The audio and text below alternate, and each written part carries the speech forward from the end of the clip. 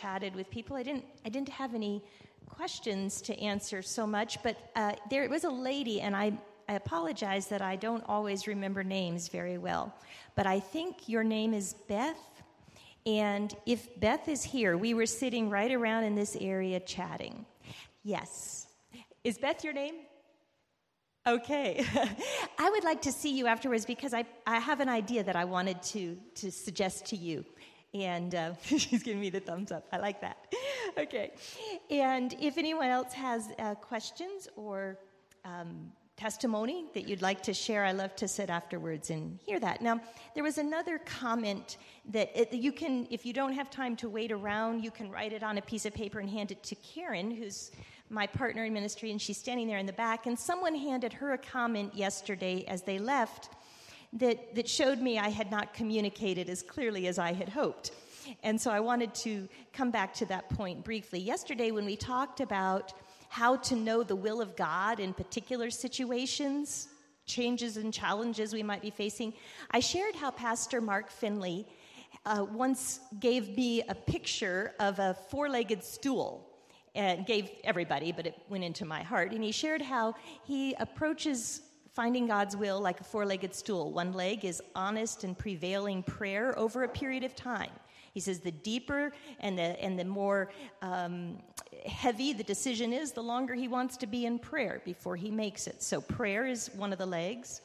Looking in the Bible for principles that either directly apply or that can provide a framework for finding an answer in a particular situation would be the second leg. And remember, we've been talking about that. If you remain in me and my words remain in you.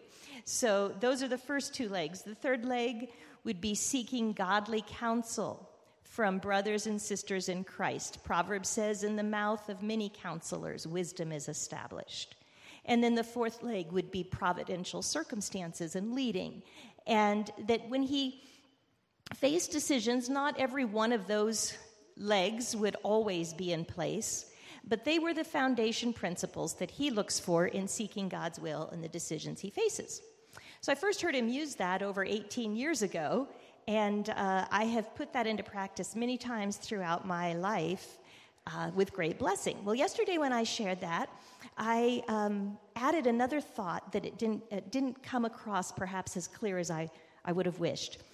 What I was trying to convey is that sometimes when we face decisions and we spend time in all of those things, time in prayer, time in the Word, godly counsel, looking for providential circumstances, sometimes we can still not be quite sure in the options that we're facing.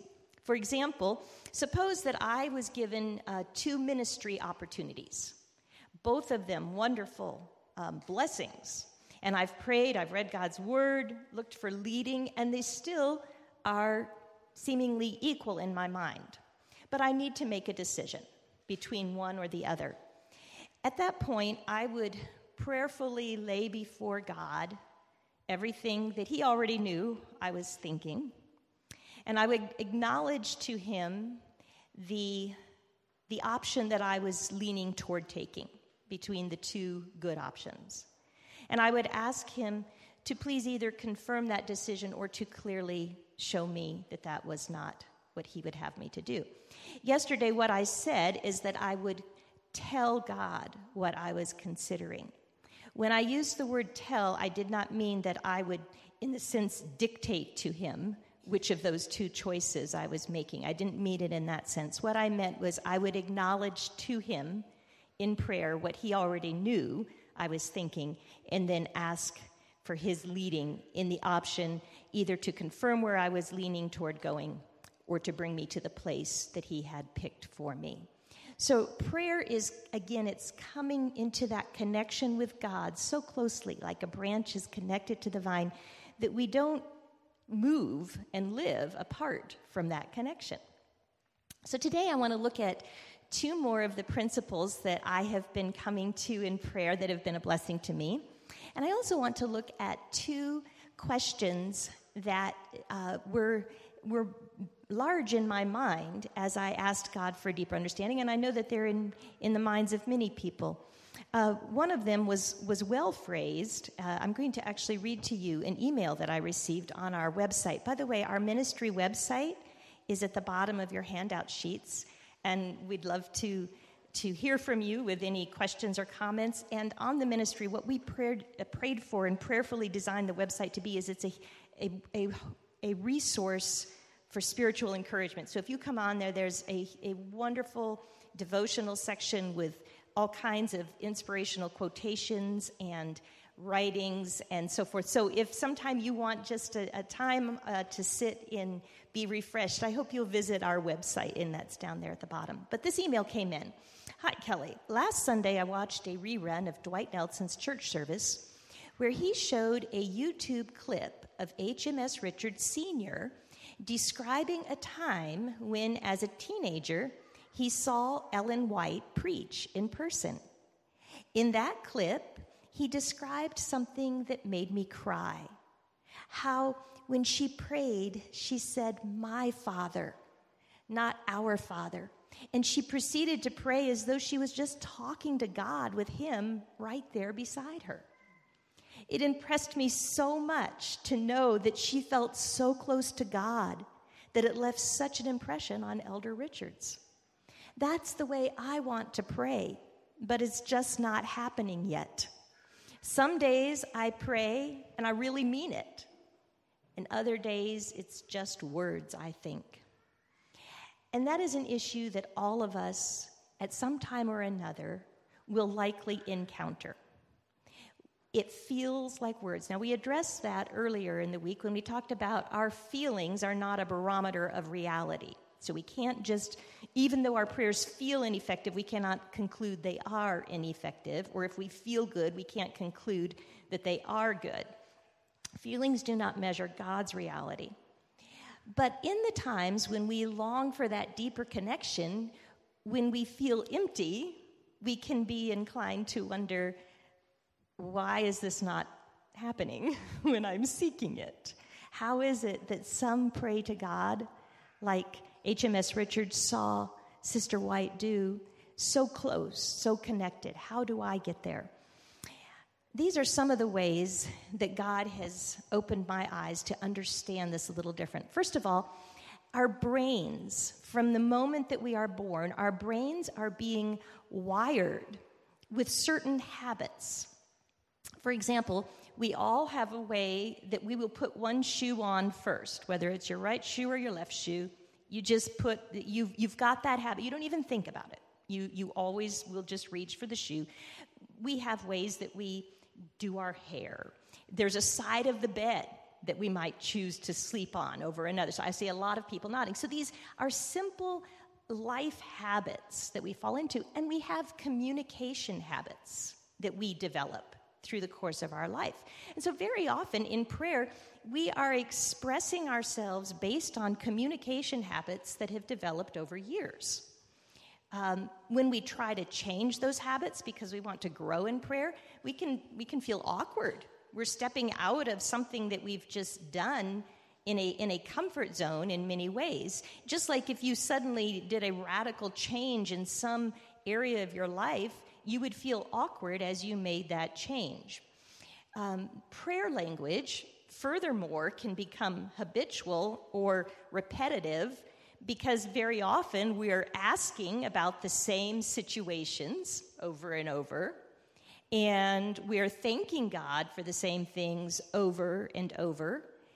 And sometimes we can begin to feel like, oh, is this sort of stale? Am I doing this by rote? And so if we recognize this feeling of sameness and we want this living prayer life and we try some new things to generate a new feeling, a new sense as we're praying, they might temporarily have a result and seem useful, but then our prayer habits of a lifetime are pretty deeply ingrained, and sometimes the new things we try, like I said, we just kind of feel awkward doing it, and then we might even be tempted to think we're not very good at prayer because we can't even change when we want to, So what is it with us that our language is so dried out and we're just going through the motions? Here are some thoughts that God has shared with us in His Word. First of all, It is the Holy Spirit who presents our prayers to God. We don't need to worry about the language. The Holy Spirit is taking our communications to the throne of grace, to the throne of love. We don't have to have any fancy words. He takes the groanings of our hearts. We might not even be able to formulate. We don't even know what to ask for, the Bible tells us in many cases. But he takes our garbled groanings to God. My friend who had written this email, as we went through some more things that she might try in her prayer life, she shared with me that beginning a prayer journal was something that was very helpful to her. I see some heads nodding. I have done that as well. A prayer journal is a wonderful way to write down. I shared earlier this week how sometimes I will write down my fears, and then I will write down God's word that meets those fears. So I acknowledge the deeper, the more real we are in our communications with God. I use the example, I know Pam a little bit now. We've been talking through the week. We've known each other, seen each other before. But Pam and I don't get a chance to spend a lot of time together. So when we first see each other and we would greet each other with, "Hi, Pam, how are you?" Pam is going to say what? Fine. Pam is going to say, "I'm fine." As Pam and I grow closer in friendship, and I know what's going on in her life, and we meet up, we're going to be able to jump into those situations and get updates and begin to jump into the deeper places of our heart. We talk in the most real way with the people we feel closest to, and that's what God is calling us to. And so a prayer journal can help us in some ways in that. Another thing that I like to do personally is I like to pray in different locations, different formats. And one of the things that I personally do a lot because it's meaningful to me is I either sit and look out a window or I go for a walk, and I just ask God to open my eyes to his creation around me. And I begin noticing his creation and praising him for it, telling him just, and no fancy requests, but just speaking to him about the beauty that I see around me, thanking him, marveling at what he has created. I might get a song going in the back of my mind, like "All Creatures of Our God and King" or something like that. I might have some Bible promises. So I have these little snippets of praise for the beauty around me and Bible verses and hymns, and it just is a time of communication with God in a different environment than sitting down and saying, "Now this is my prayer time." One time someone shared with me something that they find useful, and I pass this on to you as well. They would write letters to God. They found that writing a letter was a form of communication they were comfortable with, that they would do with their friends. And so they might write something like, "Dear God, things still aren't going well with Linda. And today she called me, and I don't know what to say to her. And it seems hopeless, but I know it's not hopeless for you. Do you have something you could bring to my mind to tell her, some Bible passage or story that I should go and study? And you could show me some deeper understanding that I could share with her. And then also things with my family still aren't great, as you know." And so just sort of this letter where you're sharing with God like you would share with a friend what is on your heart. The point is to start talking to God, not in regular prayer language or prayer form, but in new ways with new words. And we're going to talk about that, another way to do that, a little later. I wanted to read an article that was in the New York Observer, September 13, 1845. September 13, 1845, written by a man named Thomas Salmon. "During my residence at Coleshill, England, I became acquainted with W. Walford, a blind preacher, a man of obscure birth and connections and no education, but of strong mind and most retentive memory. In the pulpit, he never failed to select a lesson well adapted to his subject, giving chapter and verse with unerring precision, and scarcely ever misplacing a word in his repetition of the Psalms, every part of the New Testament, the prophecies, and some of the histories, so as to have the reputation of knowing the whole Bible by heart. He actually sat in the chimney corner employing his mind in composing a sermon or two, and his hands in cutting and shaping and polishing bones for shoehorns and other little useful implements. The person who's writing the letter was his friend who would go and get those little things that he made and take them and sell them for him, and that was how he, one of the main ways he met his needs. At intervals, sitting there, and picture him, he's sitting there blind, carving day after day. At intervals, he attempted to write poetry. On one occasion, as I paid him a visit, he repeated 2 or 3 pieces which he had composed. And since he had no friend to write them on paper, he had memorized them, laying them up in the storehouse within. "How will this do?" he asked me as he repeated the following lines, with a small smile, touched with some light lines of fear, lest he open himself to criticism. I rapidly copied the lines with my pencil as he uttered them, and I send them now for your insertion in the Observer, if you should think them worthy of preservation. Sweet hour of prayer, sweet hour of prayer, that calls me from a world of care and bids me at my Father's throne make all my wants and wishes known. In seasons of distress and grief, picture the man writing this. You know he knows those seasons, sitting there in the darkness. My soul has often found relief and oft escaped the tempter's snare by thy return, sweet hour of prayer. Sweet hour of prayer, sweet hour of prayer, the joys I feel and the bliss I share of those whose anxious spirits burn with strong desires for thy return. Where God, with such I haste to the place where God my Savior shows his face. And I gladly take my station there and wait for thee, sweet hour of prayer. Sweet hour of prayer, sweet hour of prayer, may I thy consolation share, till from Mount Pisgah's lofty height I view my home and take my flight. In my immortal flesh I'll rise to seize the everlasting prize, and I'll shout while passing through the air, farewell, farewell, sweet hour of prayer. Through the week, as I'm sharing the simple steps that God used to grow me closer to him in my prayer life, these steps, they're the ones that have made my times with him truly beautiful and sweet. It was the first time I really could say sweet hour of prayer, sweet hour of prayer. Today on the handout, you have steps 3 and 4. Step number 3 is be still. I'm sorry, is it 3 and 4 today? You know what? I skipped today, didn't I? I'm so sorry.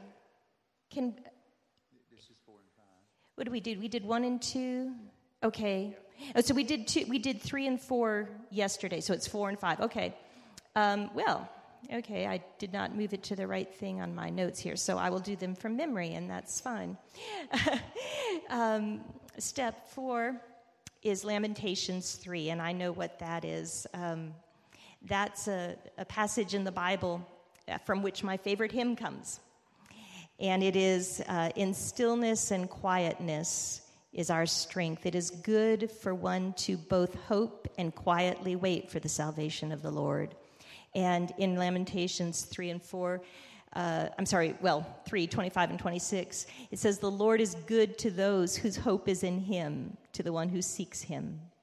And from that same passage comes the words, great is thy faithfulness, O God, my Father. So that's the first one. Then step 4 would be still. Sometimes when we're facing very urgent situations, being still is the hardest thing to do. We want to jump into action. We don't want to watch this situation escalate and turn into a disaster all around us. But God calls us to listen to him. and to hear his voice over the clamor of the urgency and the emergency that we're facing. He says, be still and know that I am God. Moses to Israel, stand still and watch the salvation of the Lord. So the step that I feel when I feel most pressured to take action, most urgent and most anxious, is I want my strength restored through stillness. Remember, he leads me beside the still waters. He restores my soul. Quietness and rest give strength. Be still. And remember also that when we're moving through our prayers, united, yoked together with him, we need to move at his pace. We can't just rush off ahead into a new song, leaving him behind. We want to stay with him. That's where our peace is. So we move in the direction we're looking. We look at him and we wait on the Lord. And one of my favorite examples of this is Daniel in the Bible. Daniel knows that he and the other wise men of Babylon are facing death unless they can answer the king's request for an interpretation of the dream. They are facing certain death. Daniel gets his friends together, they pray, and he goes to sleep. I looked at that and I thought, oh Lord, please grow my faith so that I can pray and go to sleep facing death. He prays and goes to sleep. And it's in his dream that God answers him. In stillness and quiet, we find the answers even in the very urgent situations. So that is step 4, be still. Step 5, many times when I know I need prayer the most, I am so exhausted, so drained, so emotionally empty, I can't even think of stringing words together. To even think of praying, which I know I need more than anything, feels like an added burden. I have no words to bring. When I am too tired to even form coherent thoughts or too weary to pray, I do step 5, which is I pray the Psalms. Pray the Psalms. And that's not some new thought to me. Jesus did that. Martin Luther did that. Our brothers and sisters down through the ages have done this. Here are some of the ways that I follow their example. Sometimes I just pick up my Bible and open it to a random psalm, and I begin to read that. I read it phrase by phrase, asking the Holy Spirit to remind me how those words were true in my life. Just letting the word of God flow into me and making those my prayers. Sometimes when I'm in the middle of a long period of time where there's discouragement day after day after day, I thought once how when I wake up in the morning, I don't just drink a whole bunch of water in the morning and that's all, I'll never be thirsty again through the day. So I thought what I want to do is I want to treat my prayer life like I treat water. I want to be returning to intentional prayer, not just the constant acknowledgement to God, which I love and live in that as well. But I want intentional prayer throughout the day. And I use the Psalms as a guide many times to do that. So this is how I have found as a framework that helps me to stay focused. What's the date today? 30th? 31st. Okay, 31st. So what I do is I'm looking at the second digit in a 2-digit date, so 1. So I would start with Psalm 1. If it were the 27th, I would start with Psalm 7. If it were the 23rd, I'd start with Psalm 3. So I'm just using that as my framework. So the first hour, if I were doing this today, my first hour awake, I would read Psalm 1. And then if you need to set an alarm or a little reminder, the next hour I would read Psalm 11. The next hour, Psalm 21. Next hour, Psalm 31, and so on, all through the day, returning to the prayer structure, these psalms that David and others have left for us. And when you do that, you'll begin to see this beautiful picture unfolding because David is all over the place in human experience in the Psalms. Some of the Psalms you will read will be Psalms of David in deepest despair.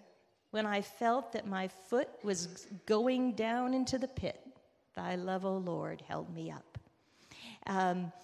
And then there are other psalms just full of triumph. I will bless the Lord at all times. His praise shall continually be in my mouth. And you begin to get a sense of how real. That was one of the ways that God opened me up to the absolute realness of how he wants us talking to him. David is right out there with how he's feeling. But he doesn't stop with his feelings. He goes to the Word of God for his answers. He'll acknowledge his feelings, but then he will acknowledge the sovereignty and the provision of God. Here's another way you can do it. When our boys were younger, my husband and I took them on a tour of the homestead of Laura Ingalls Wilder, who wrote the Little House on the Prairie books. And in the chair that she would sit in every night, there was a little table beside it. After she passed away, her Bible was always sitting there. They found in her Bible a little handwritten sheet that she had compiled for various problems that she would face. And so she would write things like, when facing perplexities, read Psalm 41. When facing times of thanksgiving, read Psalm so-and-so. And so you can take your times, your devotional times, and begin to go through the Psalms and realize this is a psalm of deliverance. The next time that I need reassurance and deliverance, I will read the psalm. And make yourself your own little sheet to stick in the front of your Bible. Praying the Psalms. We can use the Psalms as a guide to prayer structure. For example, some Psalms praise God as the creator of beauty. Some Psalms are a prayer of praise for the history that he's brought Israel through. Begin praising him for the history of your life. I praise you, Lord, that when I was 3 years old, I first had my heart touched for you. And I praise you that when I was 5. And I praise you. And kind of think back at how God has guided and led your life as prayer. So those are steps 4 and 5. Be still and pray the Psalms. During the rest of our time here today, I want to look at one of the most important prayer questions that most of us will face at one time or another. How do we make sense of things when we get the exact opposite of what we are praying for? Not silence, but the opposite of what we're praying for. How do we find peace when the answer doesn't look at all like what we were hoping or expecting? In fact, things look even worse than when we started praying. God showed me a beautiful answer to this question. And in fact, in finding that story, that was part of what began my search for a deeper understanding. And it's in the story of the Israelites and Moses and the Exodus. What was the heart prayer of the Israelites when they lived in Egypt? Freedom, freedom. They had been born slaves. Their parents were born slaves. And yet there was that hope, that freedom, that promise. And yet, think about this. Most of those Israelites spent their entire lives praying for a freedom they never found. They never found that freedom. Even after God brought them out of Egypt and they were following that pillar of fire and cloud for the rest of their journey, they never found the freedom that they thought they needed. And a lot of us are doing the same thing today. Freedom is a major theme in the Bible. The Bible says where the Spirit of the Lord is, there is freedom. You will know the truth will set you free. If the Son makes you free, you are free indeed. So I want to look at 8 weeks of the story of Exodus. And in that 8-week period, I want to find the answers to 3 questions. What did freedom mean to the Israelites? What were they praying for? What did God want freedom to mean to them? And what does that mean for the rest of us today? How did they view freedom? What did God want them to see freedom as being? And what does that mean for us? And how does that change our prayers? Before we begin the countdown of the 8 weeks, let's lay the foundation. God has sent Moses to Pharaoh to request that the Israelite slaves be allowed to go out into the desert to sacrifice. And Pharaoh is angry with the request, so he doubles their workload. He says you've got to keep making the same amount of bricks, but you're not going to get the materials. You now have to go get the materials for yourself. And the slaves are desperate. Their foremen are being beaten. They're scared because they know they can't keep making the same amount of bricks because now they've got the extra work of the materials. So picking up this story in Exodus 5, verse 15. Then the Israelite overseers went and appealed to Pharaoh. Can you imagine what kind of courage that might have taken? Why have you treated your servants this way? Your servants are given no straw, and yet we are told, make bricks. Your servants are being beaten, but it's not our fault. It's the fault of your own people. Pharaoh said, lazy, that's what you are. Lazy. That's why you say, let us go sacrifice to the Lord. Now get to work. You will not be given any straw, yet you must produce your full quota of bricks. The Israelite overseers realized they were in trouble when they were told, you are not to reduce the number of bricks required for you for each day. When they left Pharaoh, they found Moses and Aaron waiting to meet them, and they said, may the Lord look on you and judge you. You have made us obnoxious to Pharaoh and his officials, and you have put a sword in their hand to kill us. Moses, verse 22, returned to the Lord and said, why, Lord? Why have you brought trouble on your people? Is this why you sent me? Ever since I went to Pharaoh to speak in your name, he has brought trouble on this people, and you have not rescued your people at all. Can you hear the desperation in that prayer? Why? Lord, is this why you sent me? Ever since I went to Pharaoh, he has brought nothing but trouble, and you're not acting, Lord. You're not rescuing them at all, like you said. Remember, Moses had been extremely reluctant about this whole thing in the first place. He didn't think he was up to doing the mission. He didn't think he had the skills for it. And here we are right out of the gate, and it's looking like a disaster. Moses is doing here and feeling here exactly like I have found and like many of us have. When we see things going bad and when disaster looms, we wonder what went wrong. Surely this cannot be God's plan. Surely this is not what he has in mind. When things are going good, it's easy to look around and say, praise the Lord. We are following his will. We can feel assured in this moment, you know. Things are good. Things are positive. But when disaster comes, our confidence evaporates. And we wonder, have we missed God's will? What happened? Surely this isn't what God had in mind. And you can hear Moses just full of this uncertainty and fear. You're not rescuing them at all, God. You're not rescuing. And here is how God answers. The very next verse, Exodus 6:1.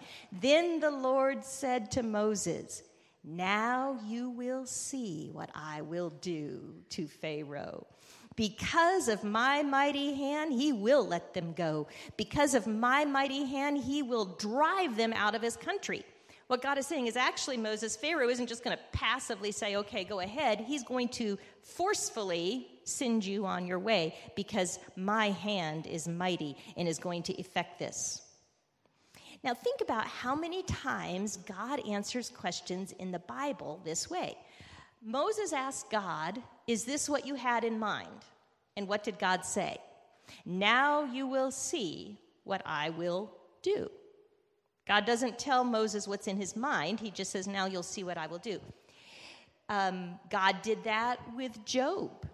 Job and his friends have been having this great long dialogue about the disasters that have befallen Job. And finally, when God speaks, God does not answer any questions that have so far been asked. He says, I'm going to ask you some questions, Job. Stand up like a man and answer these if you can. Where were you, Job, when I laid the foundations of this earth? Where were you when I said to the ocean, this far you can come and no farther? Where are the storehouses of hail, Job? Tell me if you know. And hey, Job, can you put a hook in the mouth of the sea monster and bring it where you want it to go? God is not answering Job's questions. God is replacing in Job's heart a vision of himself and what he can do. What he can do. Another time, Jesus is here on earth. John the Baptist has devoted his life to the service of God, to following the calling God placed on his. In fact, when John's disciples were just getting a little nervous that Jesus was coming into their territory, John says, no, he must increase and I must decrease. And then John ends up in prison.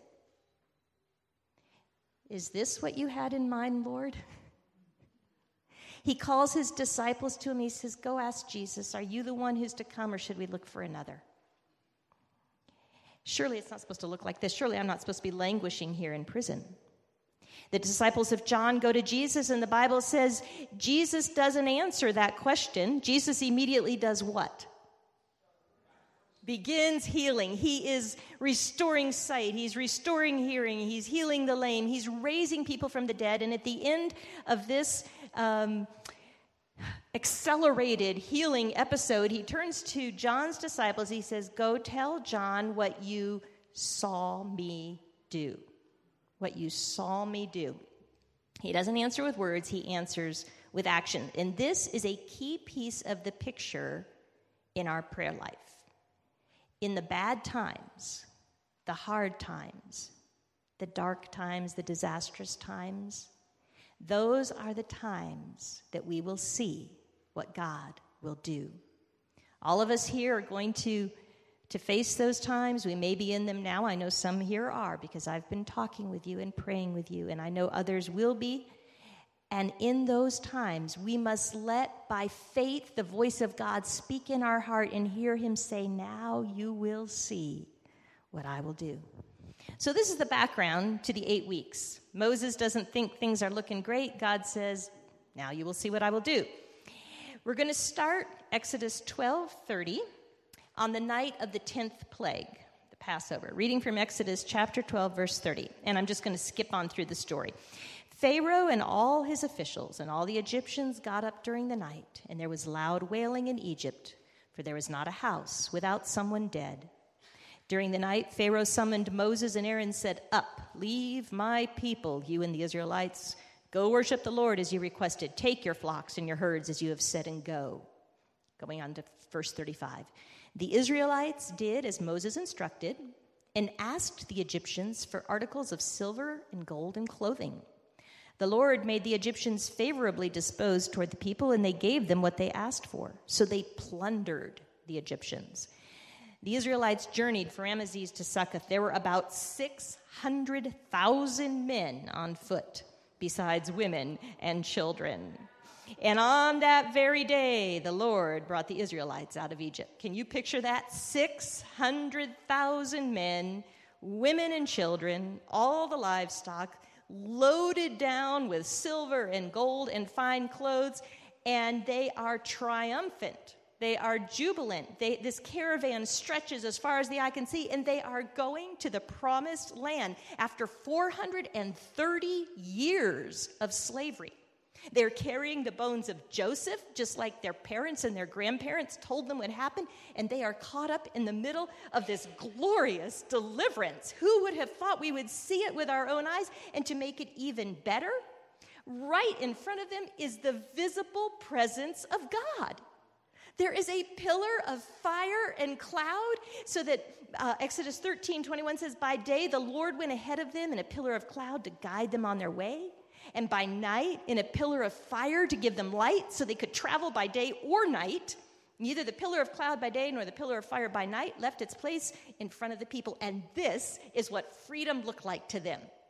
Can you imagine the joy they felt in the beginning of that journey? One glorious, overwhelming celebration filled with riches and clothes and hope and God right there in front of them. And they can travel even by night in this beautiful, soft, glowing light and get to the promised land even quicker.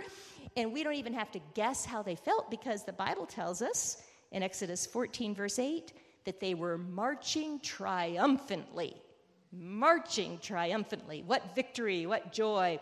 They had been born slaves, their parents had been born slaves, and deliverance had been talked about, but they had never pictured it like this.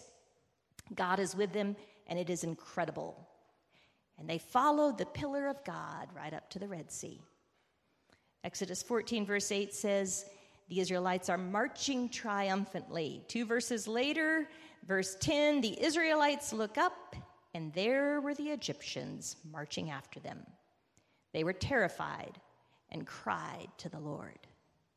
Just that fast. They've done a 180-degree turn from triumph to terror. And they panic because they see what? The Egyptians. They see Pharaoh and his army. They panic because their view has changed. Their perspective has changed. Because they take their cues from their perception of events around them, they are still slaves to their perception. And so are we. If we look at our circumstances and things are going great and we feel, oh, all's well, this is wonderful, praise the Lord, we'll feel good. If we see dark and discouraging and bleak outlooks and we feel afraid, we need to change our view. Remember prayer step number 2? What is it?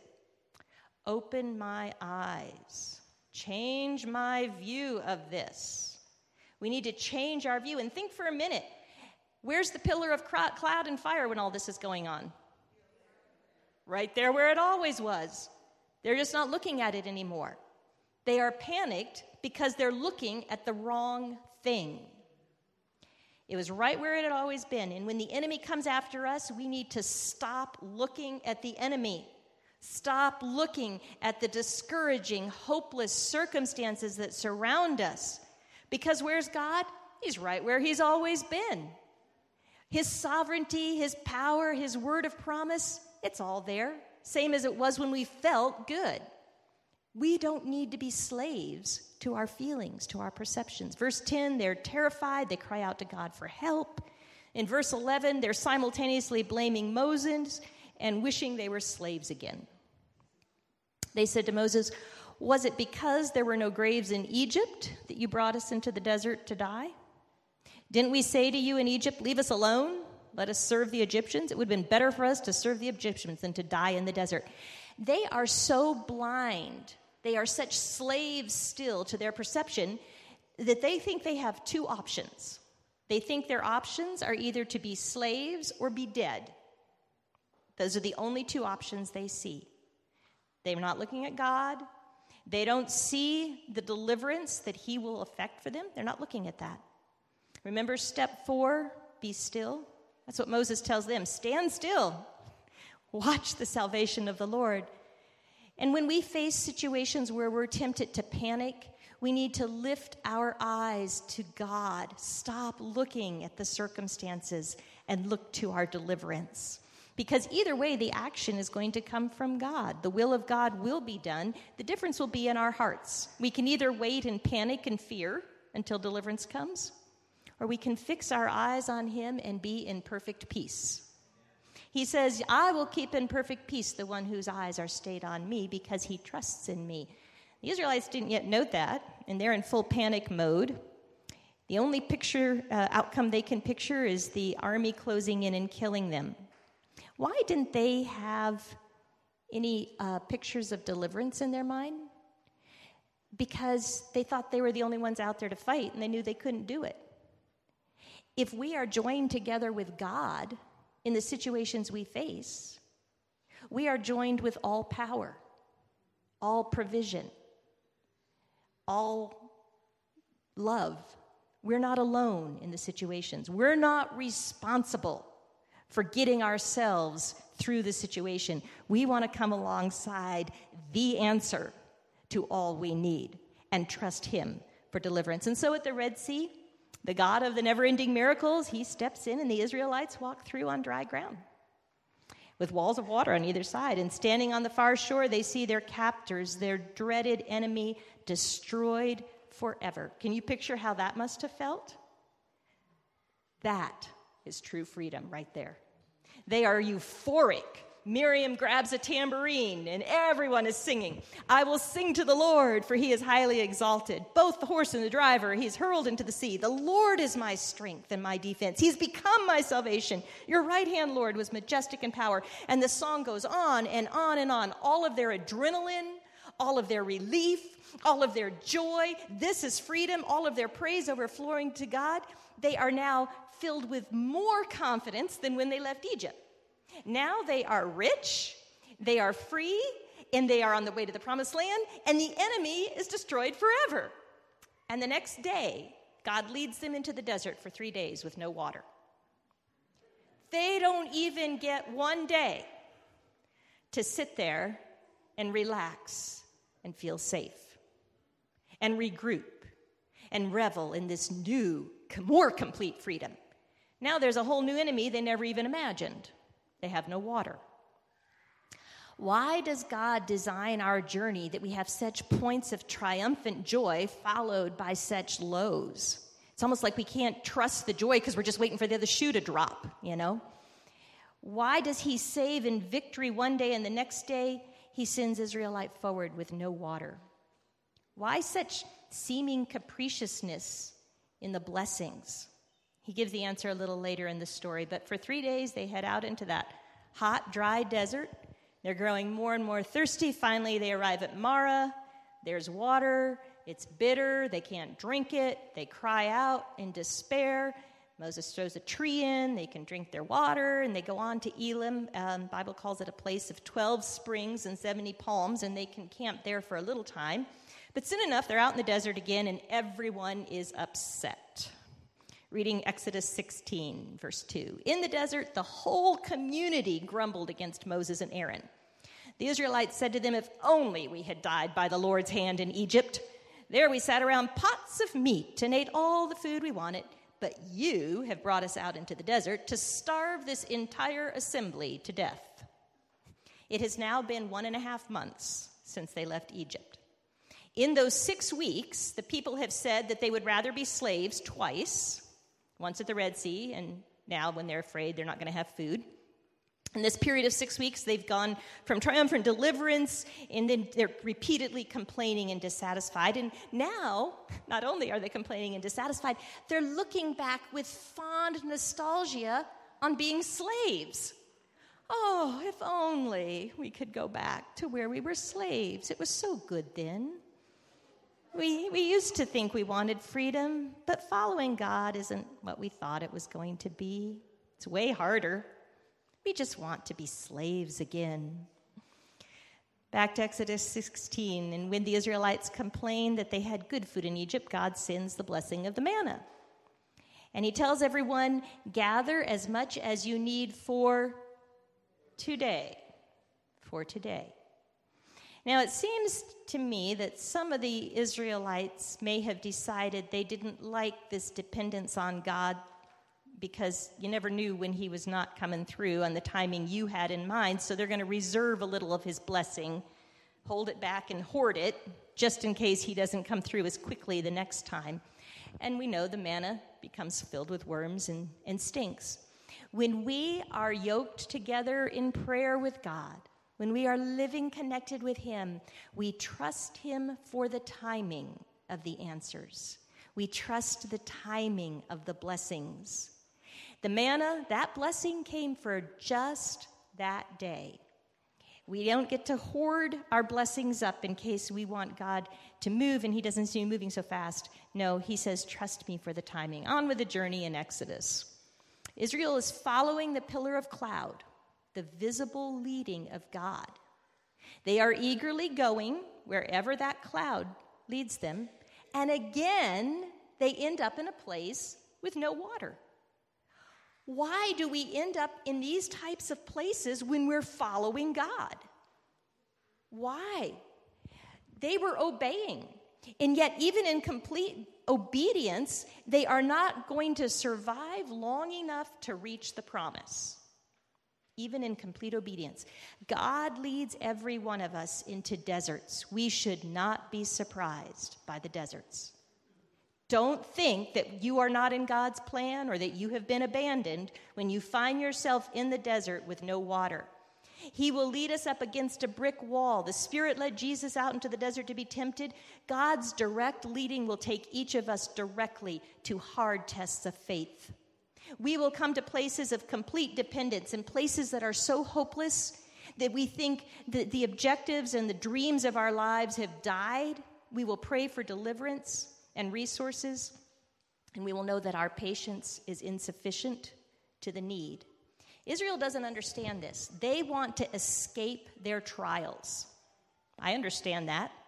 Israel is not welcoming these hard places. They don't view them as an opportunity for God's power. They view them as a sign of abandonment. They say to Moses, is the Lord with us or not? We talked about that yesterday. That's the prayer of tempting God, to look at all the provisions that he's given to us and say, well, is he with us or not? At this point, Moses turns to God with a sense that people are about ready to stone him to death. They have had it with this journey. And here's how God gives water the second time. This is Exodus 17, verse 5. The Lord answered Moses, go out in front of the people, take in your hand the staff with which you struck the Nile, and go. I will stand there before you by the rock at Horeb. Strike the rock, and water will come out of it for the people to drink. Moses doesn't get to go choose the rock that he's going to strike. It is a rock that God designates. And in designating it, God doesn't say, go look for a rock of this shape with this coloring. He says, I will go before you and stand on that rock, and you come and strike it. And so what he says to us is, when we reach our hard places, is he says, I will come before you in all that you are facing, and you take the hand, in your hand, the power, the promises that you have already seen me effect in your life, and by faith you come up to those situations. I am there with you, and by faith you strike that rock, and your impossible situation will suddenly pour out impossible blessings, and you will be refreshed for your journey. It's been about 7 weeks now since they left Egypt. And in those 7 weeks, they have faced certain death 4 times. 4 times, not quite once a week, more like once every week and a half. At the Red Sea, dying of thirst at Marah, running out of food, dying of thirst again. And now here come the Amalekites. Do you ever feel like you can't catch a break? It's just one thing after another, after another, after another. This is the first time we hear about Joshua. Moses appoints him to lead the fighting, and Moses and Aaron and Hur go up on the mountain.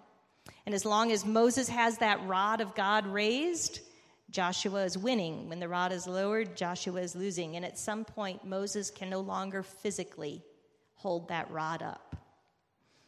Aaron and Hur find a stone for him, and they sit him down, and they each hold his arms up.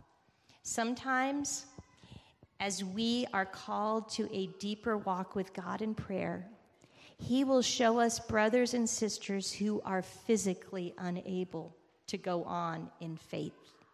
And when we see them, we can come alongside them, and we can hold them up in prayer. We need to have the Holy Spirit open our eyes, and that is a prayer that he's put in my heart. Sometimes when I come to him, I feel like I've already said over and over all the things he knows are on my prayer list, and I say, Lord, who should I pray for? Who should I pray for? There are people who are so tired, so worn out, so in the valley. Let me come alongside them and pray. You know, I used to think about the Israelites with mixed emotions. You know, we were talking earlier about knowing the will of God. So in situations in my life where I've been trying to discern and pray for seeing the hand of God, knowing the will of God, I would think, boy, the Israelites, they sure had an easy time of that, didn't they? All they had to do is look where the cloud was and follow it. They didn't have to guess, should I go in this direction or should I go in that direction? All they had to do was, you know, they knew easily where they were supposed to be moving. They just had to follow the cloud. But on the other hand, I felt sort of some pity for them, because I thought, why couldn't God have made it just a little bit easier on them than this journey? You know, wasn't 430 years of slavery enough hard times for a while?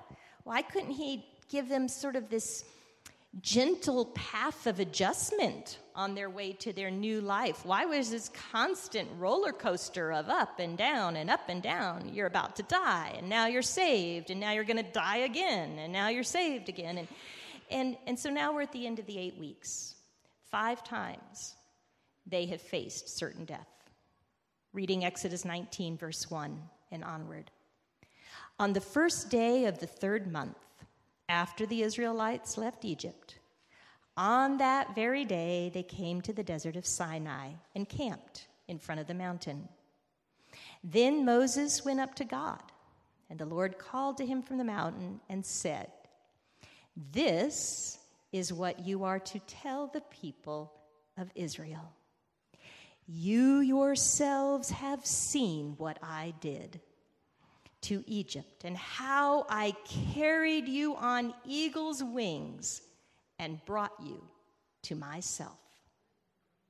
Isn't that beautiful? God says to Israel, you have just seen firsthand what I can do, how I brought you to myself. Remember back at the beginning when Moses goes to God and says, "Is this what you had in mind?" And God says to Moses, "Now you will see what I will do." And they come through 8 weeks together of triumph and disaster, and they get to Sinai, and God says, "Now you have seen yourselves what I did. I brought you on eagle's wings to myself." And that is the ultimate destination for all of us. The complete answer to every prayer we will ever face. The greatest blessing to have God bringing us to himself. And look how he didn't. He didn't do it through an easy journey. He brings us to himself through repeated trials, disasters, horrific situations where we can see for ourselves what he does. And that brings us on eagle's wings. When we go through those hard times, it's not a sign that God isn't with us. It's not a sign he hasn't heard our prayer. He's bringing us to himself. Israel thought God was bringing them to the promised land, but he was bringing them to himself. And he's doing that for each of us. Remember the 3 questions? Praise the Lord indeed. The 3 questions. As Israel prayed for freedom, what were they praying for? What did that look like for them? What did God want it to look like for them? And what does that mean for you and me in our prayers today? When I sat with that and got quiet with God, it completely changed my prayers. I used to think that being free from worry meant that I didn't have anything to worry about. If everything was going well, I was free from worry. Praise the Lord. I used to think that being free from need meant that I had enough resources. Got money in the bank to pay the bills this month. Thank you, God. When I have enough resources, I don't have need. I'm free from need. And I was defining freedom just like the Israelites did. The Israelites wanted freedom from slavery.